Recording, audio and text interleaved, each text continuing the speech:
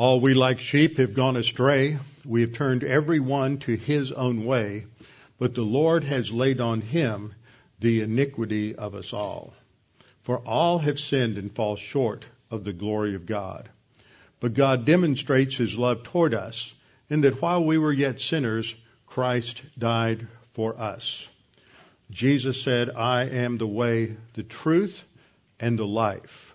No one comes to the Father except by me. To Martha he said, I am the resurrection and the life. He who believes in me, though he were dead, yet shall he live. And whosoever lives and believes in me shall never die. Do you believe this? Before we open God's Word together this morning, let's bow our heads together and go to the throne of grace to ask God's guidance on our study this morning. Our Father, we come before your throne of grace on the basis of the death of Jesus Christ on the cross, his substitutionary sacrifice on our behalf. He paid the penalty for our sins, that by faith alone in Christ alone, only believing and only in Christ, we have eternal life, a new life, a rich life, an abundant life that is beyond anything that we can imagine, and very few of us, sadly, ever pursue it to the greatest extent that we can, to truly take advantage of your provision for us, your grace and your goodness, and to truly focus on you and probe the depths of your word, your revelation to us of who you are. And now, Father, as we continue our study in this opening section of Ephesians to better understand the background, the thinking, the profound ideas that are expressed so simply there by Paul, we need to think about your existence, your unity as well as diversity, the oneness of the Godhead plus the plurality of the Godhead. Help us understand more fully who you are, that we may worship you more truly. We pray that you would open the eyes of our soul as we study today to understand this difficult doctrine for some, that we may see how profoundly it shapes our lives. And we pray this in Christ's name. Amen. As we began studying last week in the opening section of Ephesians, we began to look at this eulogy. The term means not something you say nice, not some nice lies you say about people when they die, but the term eulogy means to something that is written that praises someone.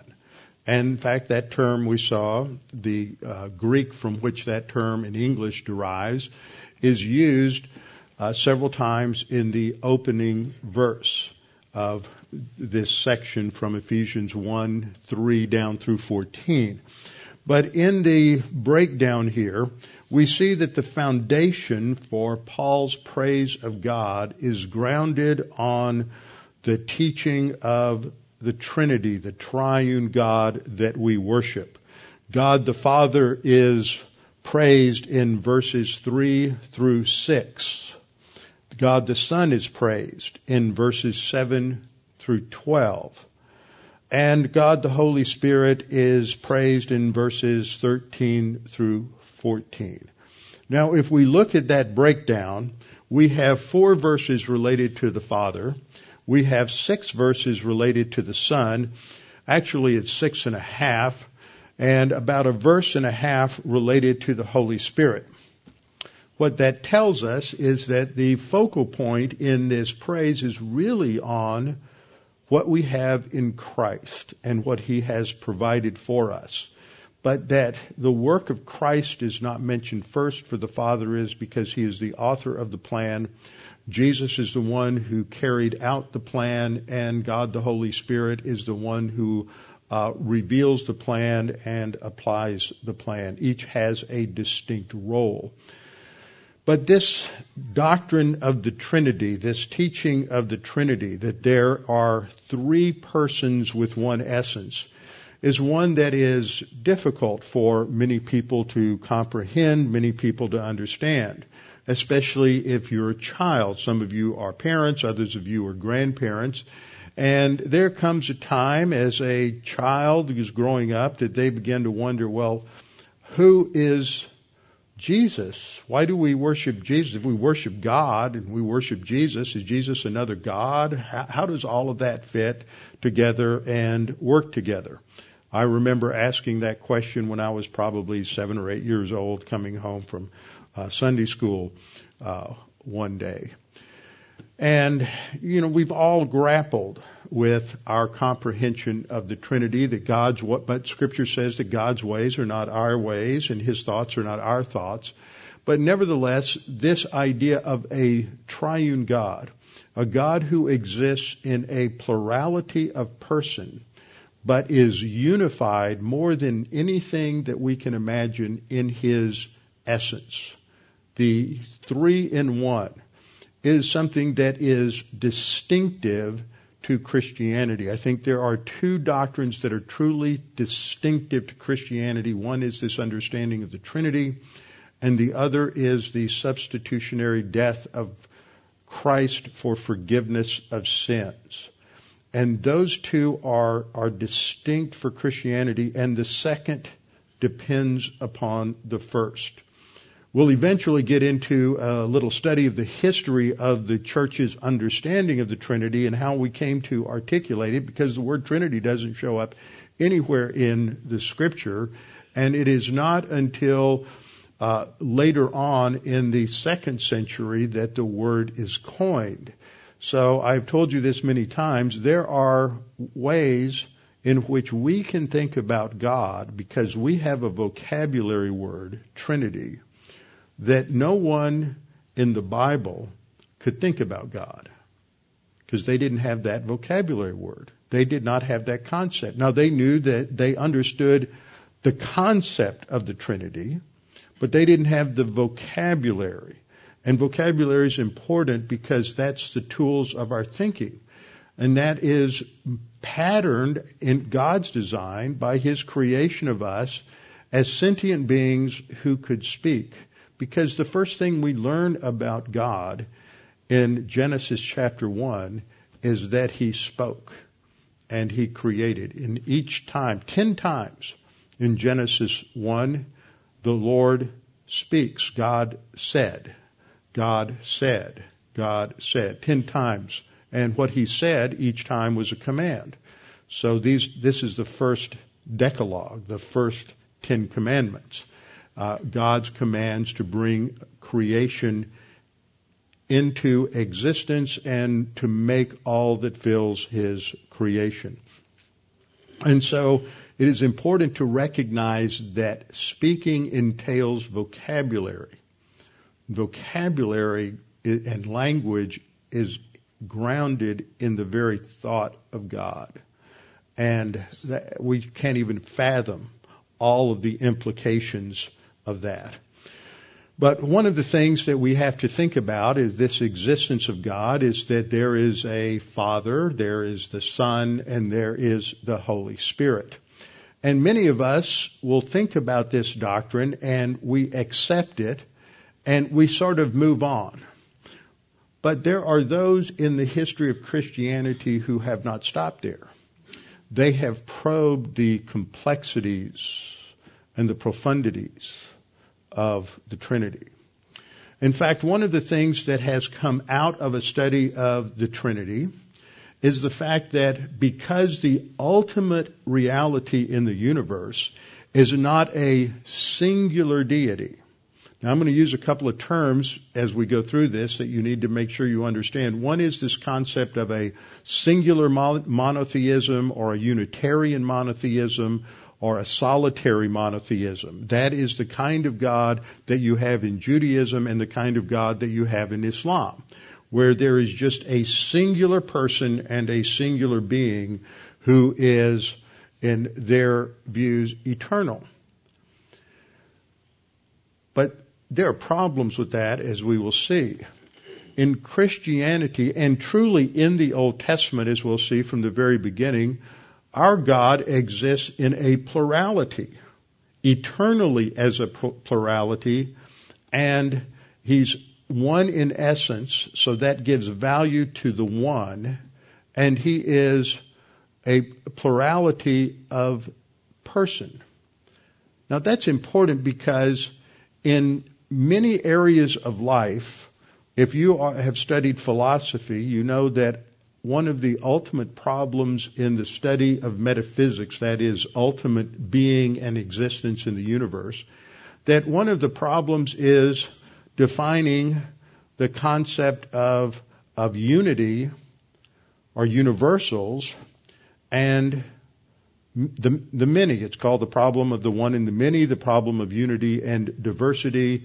You go back into early Greek philosophy. If you've ever studied that, you have the debates between Heraclitus and Parmenides and whether ultimate reality is being itself or whether ultimate reality is becoming, and you get into all kinds of intricacies and all of that.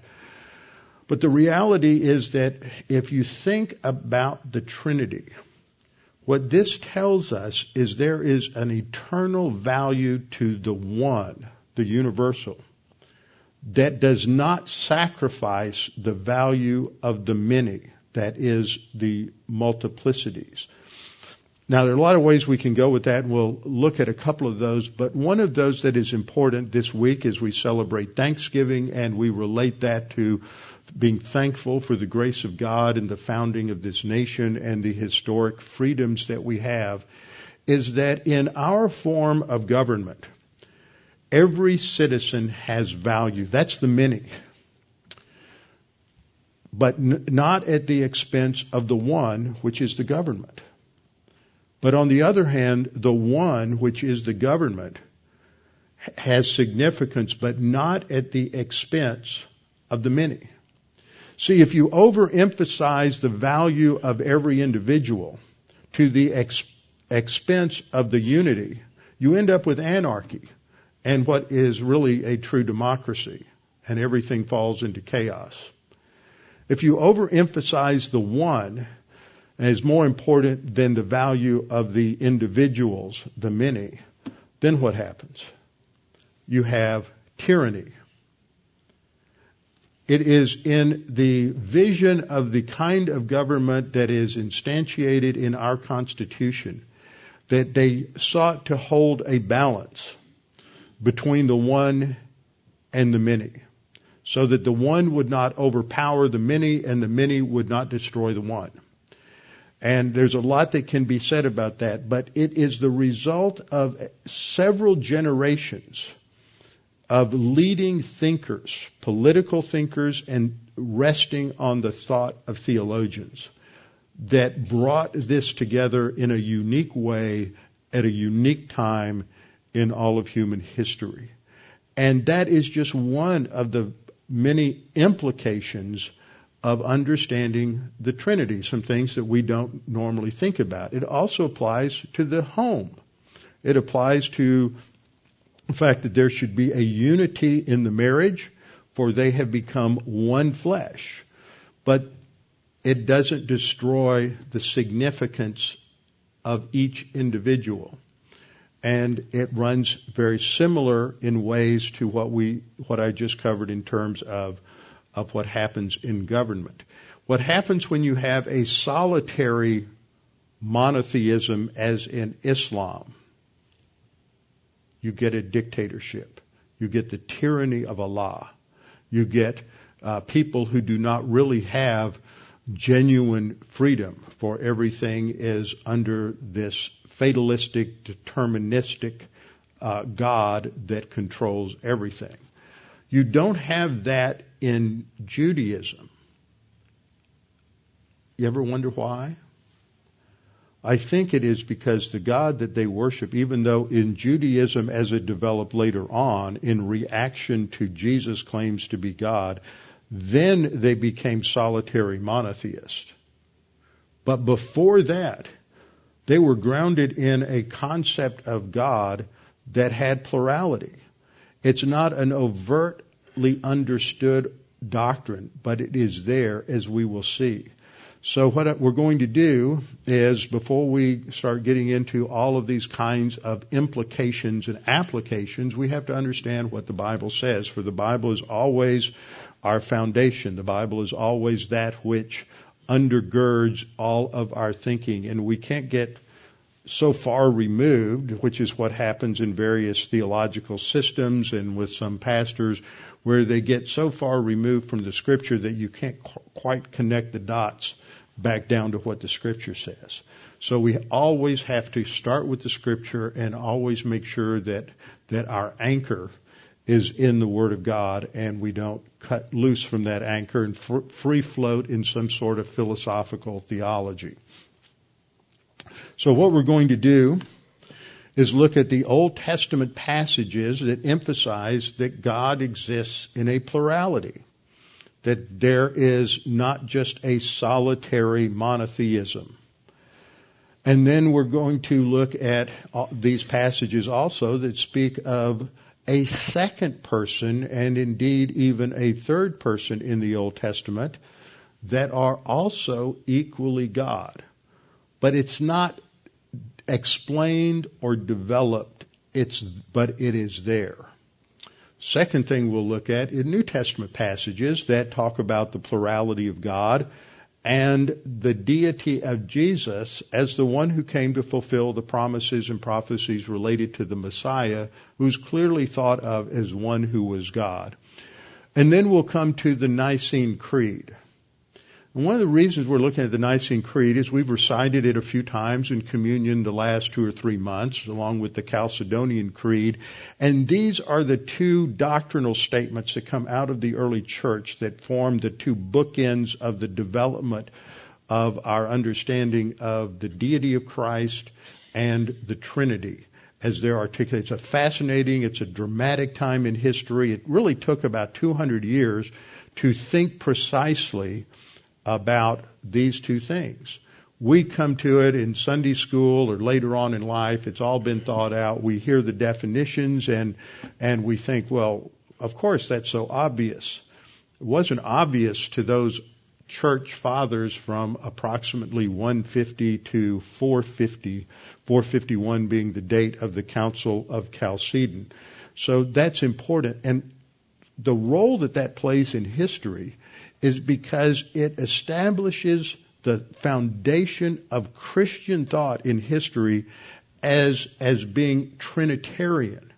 And when that doctrine is worked out, and it took hundreds of years to do that, that's what eventually culminates in the political philosophy that undergirds our nation.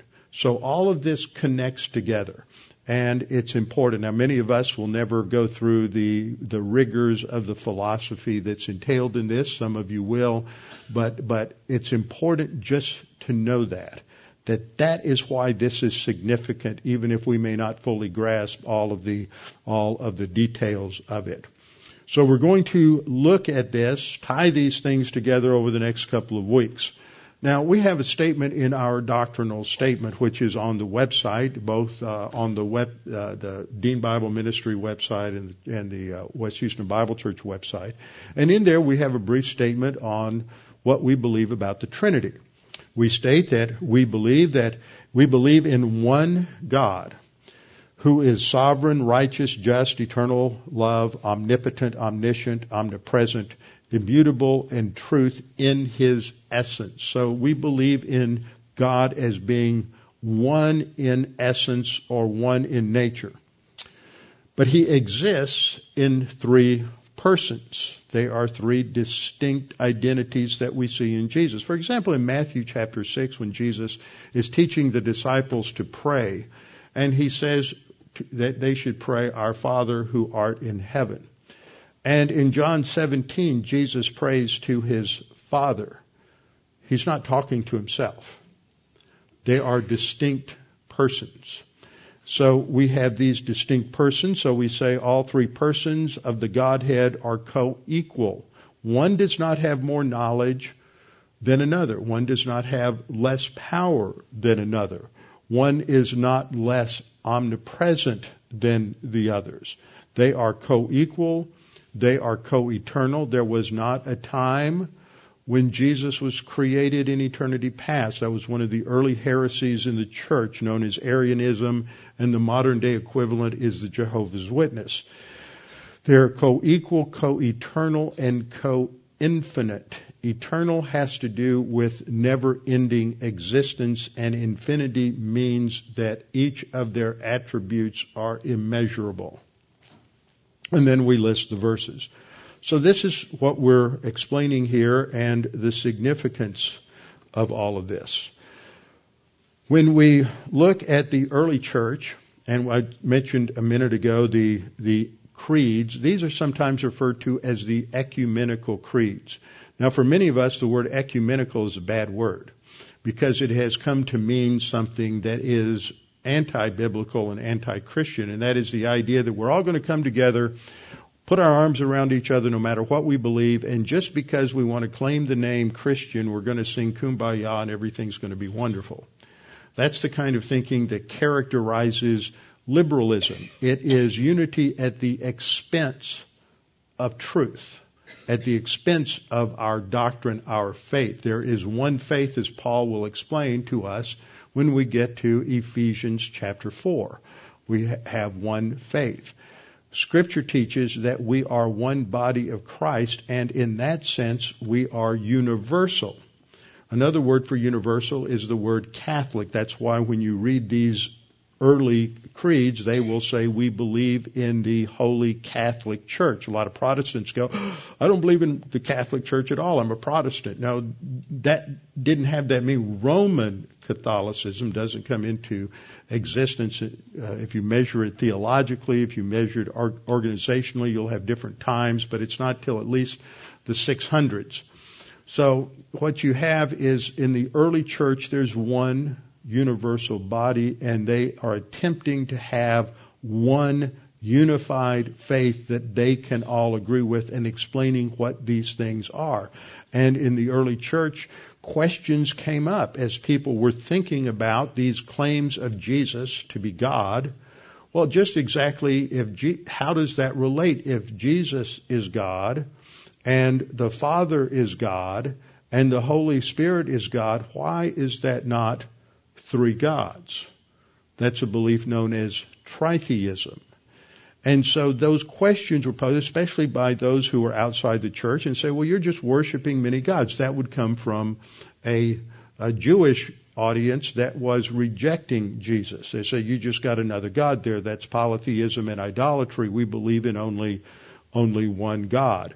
And so they began to try to understand what this meant, how the Son related to the Father. And so the question that they asked was, who was Jesus before he came, before the incarnation? Is he an eternal deity with no beginning, or did he have some beginning at some point in eternity past? That was the view of Arius, and it was to stop his heresy that the Nicene Creed was written. So that is one question. Who was Jesus before he came? And then the next question is, who was Jesus when he came? And so to understand the answer to these, they developed these creeds during this critical period from 325 with the Nicene Creed to 451 and the Creed of Chalcedon. So let's get into what the Bible teaches.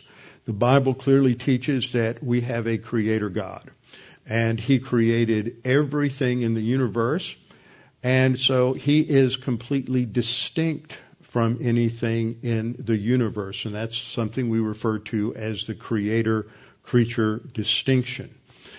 And that he exists in a plurality, not as a singular entity. So we will begin to look at this as we get into the Old Testament. The first thing we're going to look at is the fact that the Old Testament does have an understanding of plurality in the Godhead. Now, it's not spelled out as clearly as it is in the New Testament. That's part of what Jesus reveals when he becomes flesh and dwelt among us. And that's what John says. He is the one who reveals the Father. And so that's part of it. Well, in the Old Testament, we see hints, and in some cases some pretty strong hints, that there is more than a singularity in God. In the ancient Near Eastern languages, Hebrew, Aramaic, the word for God, the singular word for God, is the word El. In the Canaanite pantheon, El is the ultimate deity. But El is also just a generic term, like our word God, for the universal deity. The plurality, Elohim, means gods, and in some places it's translated as gods. In fact, in some places the word doesn't refer to God, it refers to the angels and the council of the angels, because they are under the authority of God and they have been given a mission from God. They are subordinate to Him. And so they were viewed like all of the gods and goddesses in the ancient pantheons as being gods, but it would be a lowercase g, not in the sense of ultimate case. But in the Bible, we have the term Elohim consistently applied to God, along with His personal name, which is Yahweh. So we come to the very first book of the Old Testament and we read, in the beginning, God created the heavens and the earth. Now this is just a point of grammar. The word Elohim is a plural noun. When you have a plural noun, it has to be joined to a plural verb. That's basic grammar. And so what we would expect is that the verb would be a third person plural verb, so that you would have subject-verb agreement. Now, I know I've lost some of you because as soon as you talk about grammar, it's like somebody talking to me about numbers. You get lost. But what we have here is a third-person singular verb in God created. So if you say, if He created, He's a singular noun, and created would be a third-person singular. But if you were to say they created, then created would be a third-person plural verb. And you can look that up in any concordance on your computer, and you can discover that when you have the word create or do or make or any number of other verbs, and you have a they doing it, then it's a third-person plural verb. And when you have a singular there, he, it's a third-person singular. But here we have a plural noun with a singular verb.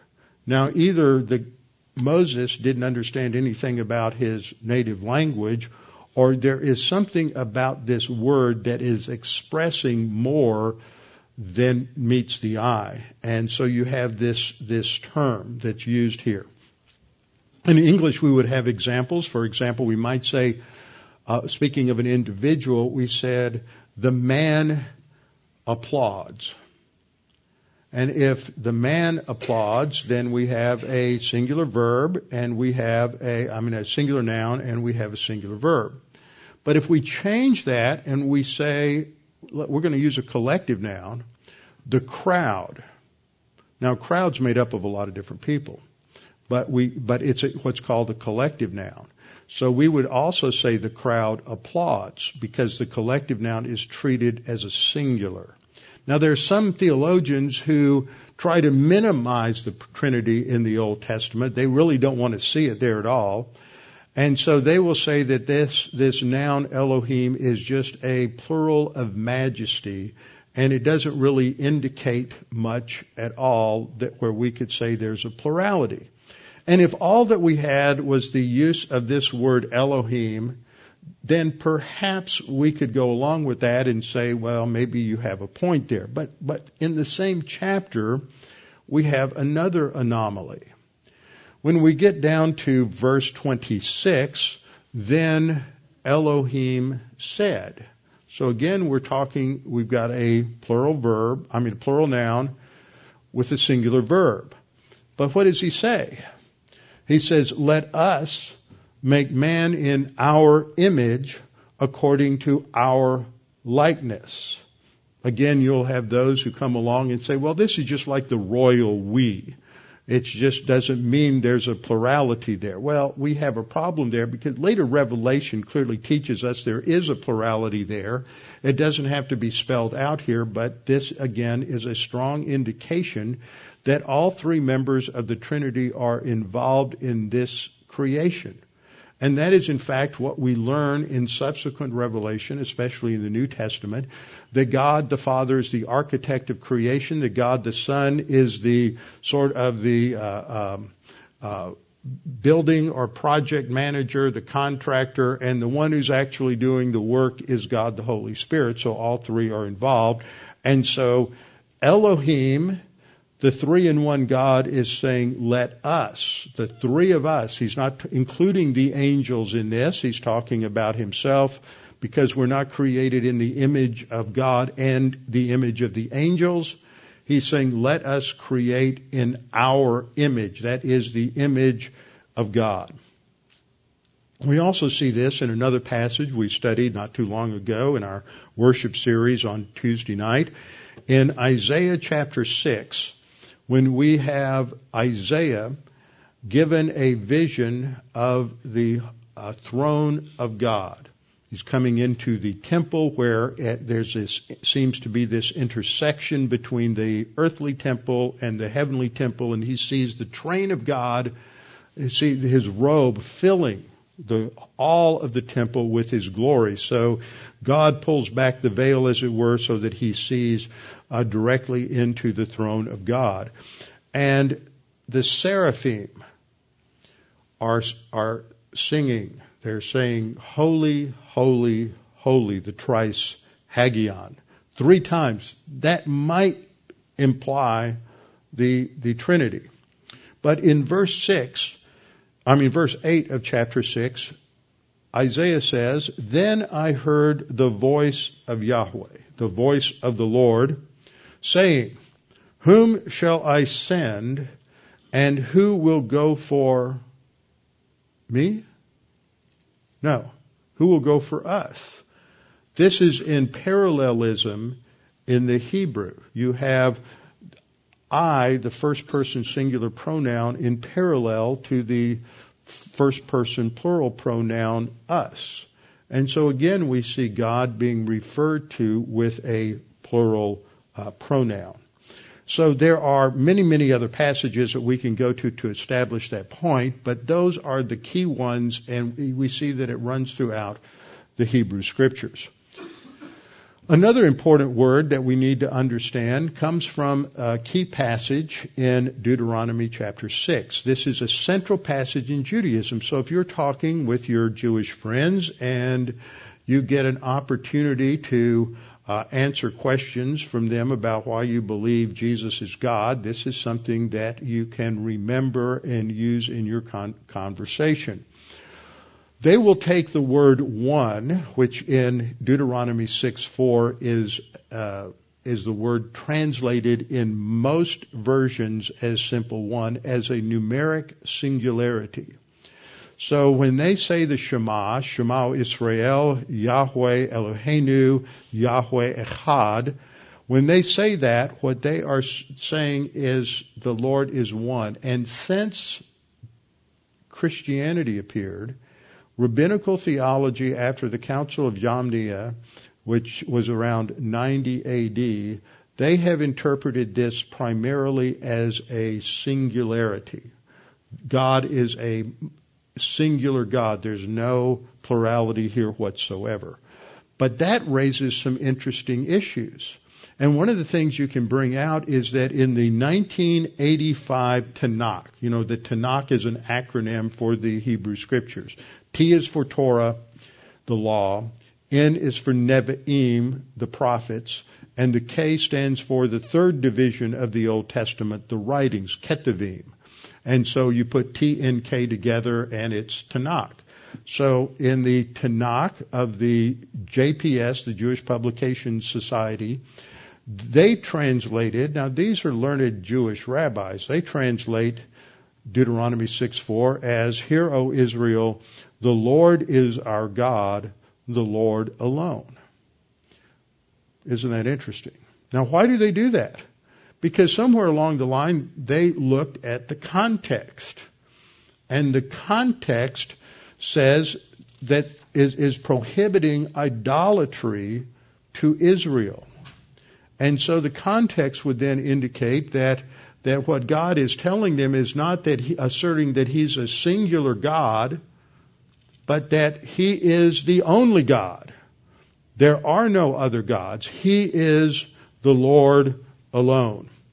And they find support, there's a footnote in the Tanakh, that this is supported by two 12th century rabbis who are of great stature. One goes by the nickname Rashbam. They give them interesting names, like Rambam is Rabbi Moses ben Maimonides, and then there's Rashi, and there's a bunch of others. And Rashbam is Samuel ben Meir, who lived in the late 11th and early 12th century. And just after his time, there was another rabbi, Abraham ben Meir ibn Ezra. And so both of these men, who are of great stature, argued that echad should be translated as alone due to the context. So there is a rabbinical tradition to this. Who knew? The Lord is our God, the Lord alone. But this isn't the only place you have the word echad that's translated alone. You also have it in a passage in 1 Chronicles 29, verse 1. When David is is announcing that Solomon is going to be his heir, the heir to the throne in fulfillment of the Davidic covenant, then King David said to the entire assembly, "My son Solomon, whom alone God has chosen." Now it's the same word echad. He's not saying he could be. You could translate he's the one God has chosen, but he is alone, the only one God has chosen. And so it has this idea and is accurately translated there. It also can have the idea of a multiplicity of parts to the one. For example, in Genesis 2:24, Moses, in an editorial comment after God has brought Eve to Adam, he says, therefore, conclusion, he's making application to his present day hearers, therefore, on the basis of what God did in Genesis 2, a man shall leave his father and mother and be joined to his wife, and they shall become echad, one flesh. But that doesn't wipe out the individual identity of the man or the woman. But they come together in a unity that has multiplicity, that has plurality. And so the word one here does not necessitate having a singularity. In fact, there is a different word in Hebrew that can be used to emphasize that particular issue. Then another hint that we have in the Old Testament that there is more than one person in the Godhead is the presence of the angel of the Lord. Now, there are numerous passages you can look up and go to talk about the angel of Yahweh. And some versions will translate this to get around some of this, the messenger of Yahweh. And that is an accurate translation of angel, but this is a title for this second person who shows up. And the fact that he's called the messenger, the angel, for that's the meaning of angel, is that God the Son, as the second person of the Trinity, is the what? He's the revealer of the Godhead. So he's the one who is later, John is going to call him the Word. The rabbis, we'll study this, the rabbis in the intertestamental period called him the Memra, a word that's not, it's Aramaic, it's not found in the Old Testament, and that's a fascinating thing to study, and that development, we'll just summarize it next week. But this is a second person. The angel of the Lord appears to Hagar in Genesis 18:7, as Hagar has been run out of the home of Abraham and Sarah. And so there in Genesis chapter 16, Hagar leaves and she's being turned out because she's become impregnated, as Sarah wanted, impregnated by Abraham, and is now going to have a child. And so she leaves and she's going to run away. And God appears to her to comfort her and tell her that He's going to protect her and He has a plan for her. And after God appears to her, identified as the angel of Yahweh in verse 7, in verse 13, then she called the name of Yahweh. Now Moses is writing this. So if Moses wanted to say that the angel is distinct from Yahweh, he would have said, now she called the name of the angel of Yahweh. But when he makes it clear that the angel of Yahweh is Yahweh. Then she called the name of Yahweh who spoke to her, you are the God who sees. So she clearly understands that the angel of the Lord who appeared to her is God. We also see the same kind of thing going on in Judges chapter 6, where the angel of the Lord appears to Gideon to commission Gideon, and Gideon builds an altar to worship the angel of the Lord. And the angel of the Lord doesn't say, as Gabriel would or others would later on when somebody tried to worship them, no, don't do it. I'm an angel. Only God is worthy of worship. The angel of the Lord allows Gideon to build this altar, and then he steps into the smoke and the flames and ascends to heaven. He's God. Then we get to fun passage like Zechariah 1:12 and 1:13. And in this vision, the angel of Yahweh answers Zechariah's request and makes this statement to another personage called Yahweh Tsabaoth, the Lord of hosts. So you have one personage, the angel of the Lord, who Genesis identifies as God and who Judges 6 identifies as God. But here the angel of the Lord is speaking to Yahweh Tsabaoth. So you've got two personages here, and it's clear the angel of the Lord is divine and Yahweh Tsabaoth is divine. So here you have two persons who are both divine in this particular passage. And then in 1:13, and Yahweh, that's the Lord of hosts, answered the angel who talked to me. So it continues to make this clear. So there's a number of other passages I could go to, but those are the key ones to establish the point. Then when we get to Isaiah chapter 48, and there's 2 or 3 other places in Isaiah that do this, but this is enough to substantiate it, you have the servant of Yahweh speaking. The servant of Yahweh is speaking to Israel and says, listen to me. So we already know that that's who's speaking, is the angel of Yahweh. Or the servant of Yahweh, excuse me.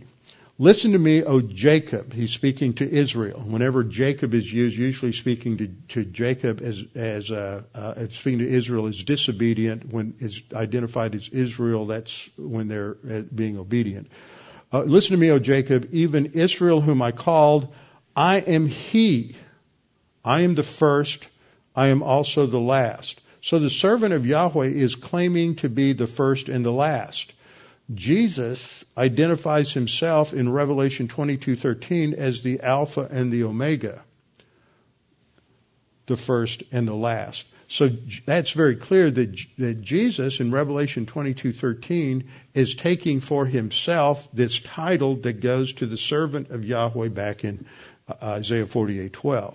But that's not the end of that passage.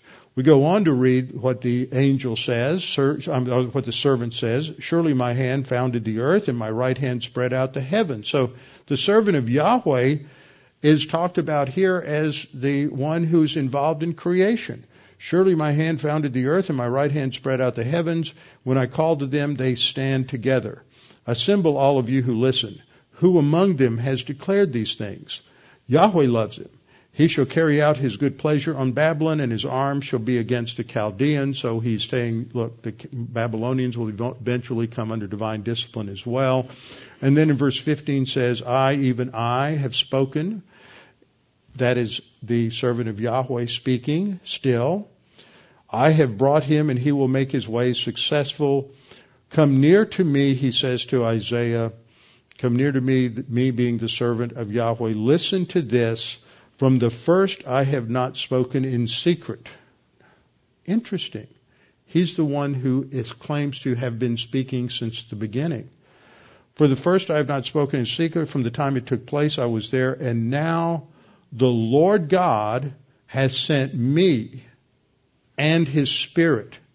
How many persons are there? 3. And we don't have the Trinity in the Old Testament. That's what they say. But this is clear that the person who is speaking is divine and distinguishes himself from Yahweh Elohim, or here actually it's Yahweh Adonai, and also his Spirit. So there you have this distinction between 3 persons, all who claim to be God. We have other passages in the Old Testament that talk about the claim that the Messiah who would come would also be God. In Isaiah 9:6, we're told, for to us a child is born. Now, birth is something attributed to human beings. So this child is going to be born. So that line itself focuses on the humanity of this future Messiah. Unto us a son is given. Now that term son had already been introduced in other passages going back to the Davidic covenant, going back even earlier in Samuel, and that this title is made clear in Psalm 2 that this is the Messiah. And unto us a son is given. He's equated with deity. And so there's a distinction made here between the human that is born and this son who's not born. He's just given. And the government will be upon his shoulder. He's the one who will rule as the descendant of David. His name shall be called, and then we have these various names that are, and of these terms like wonderful are only used of God. That word is never applied to human beings. You have wonderful, counselor, mighty God. So the child that is born is called God. Mighty God. Everlasting Father. That's really an awkward phrase, a unique phrase in the Old Testament, and should be understood to mean Father of eternity. In other words, it's attributing eternality to this child that is born, and Prince of Peace. So in Isaiah 9:6, it makes the claim that the Messiah is going to be both human and divine. The same thing is found in the Davidic covenant in 2 Samuel chapter 7, verses 8 through 14, in Psalm 2 and Psalm 110, as well as Isaiah chapter 53. So what we see here, one last verse I'll put up here, is Micah. Micah 5:2. It's beginning of the holiday season and talking about Christmas coming in a little over a month. But you, O Bethlehem Ephratah, though you are little among the thousands of Judah. This is the town, the small village of Bethlehem. And the prophecy is that out of you shall come forth to me, God is speaking, the one to be ruler in Israel. So this is talking about the king, this future promised, prophesied messianic king. But then it says, his goings forth are from of old, from everlasting. He is eternal. That can't just be a human being. It is talking about one who is eternal, and only God is eternal. So again, we have this indication of God as one person, talking about this messianic king as a second person who is also eternal, meaning also God. So that's the Old Testament foundation, and we'll come back next time to look at what takes place when we get into the New Testament, with our heads bowed and our eyes closed. Father, we thank you for this opportunity to think through what the Scripture teaches about your essence, to realize that you are what we claim you are, that is a triune God, a God who is both one and many, a God who is one in essence and exists in 3 distinct persons. And each person is equal. Each person is eternal, and each person is identical in all attributes. And yet within that Trinity there are distinctions of role, distinctions of function. And that because that is true, we have a Savior who is both human and divine. A Savior who, because He is God, has eternal value. And because He is man, He can die in our place as our substitute. So that the eternality of the Savior is foundational to understanding the doctrine of salvation. And that without such a Savior, there is no salvation.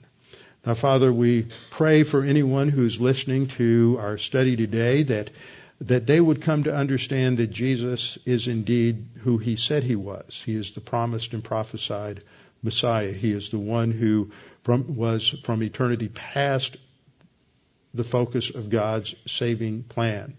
He entered into human history, became a human being without sin, so He would be qualified to be our sin substitute and to die on the cross in our place. And that all we need to do is trust in Him. There is nothing we can do. There's no goodness in us that is good enough. There is nothing that we can bring to make ourselves savable. Jesus did it all. He paid it all. All we do is trust in Him alone. Only by faith are we saved, not by works. And only by faith in Jesus and only Jesus. Father, we pray that You'd make it clear that all is necessary for us to have that wonderful salvation and new life in Him is simply to believe that Jesus died for our sins. And for us who are saved, may we understand You more clearly, that we may worship You more accurately, and that we may understand how You're involved in every dimension of our life, and that we live to serve You. And we pray this in Christ's name. Amen.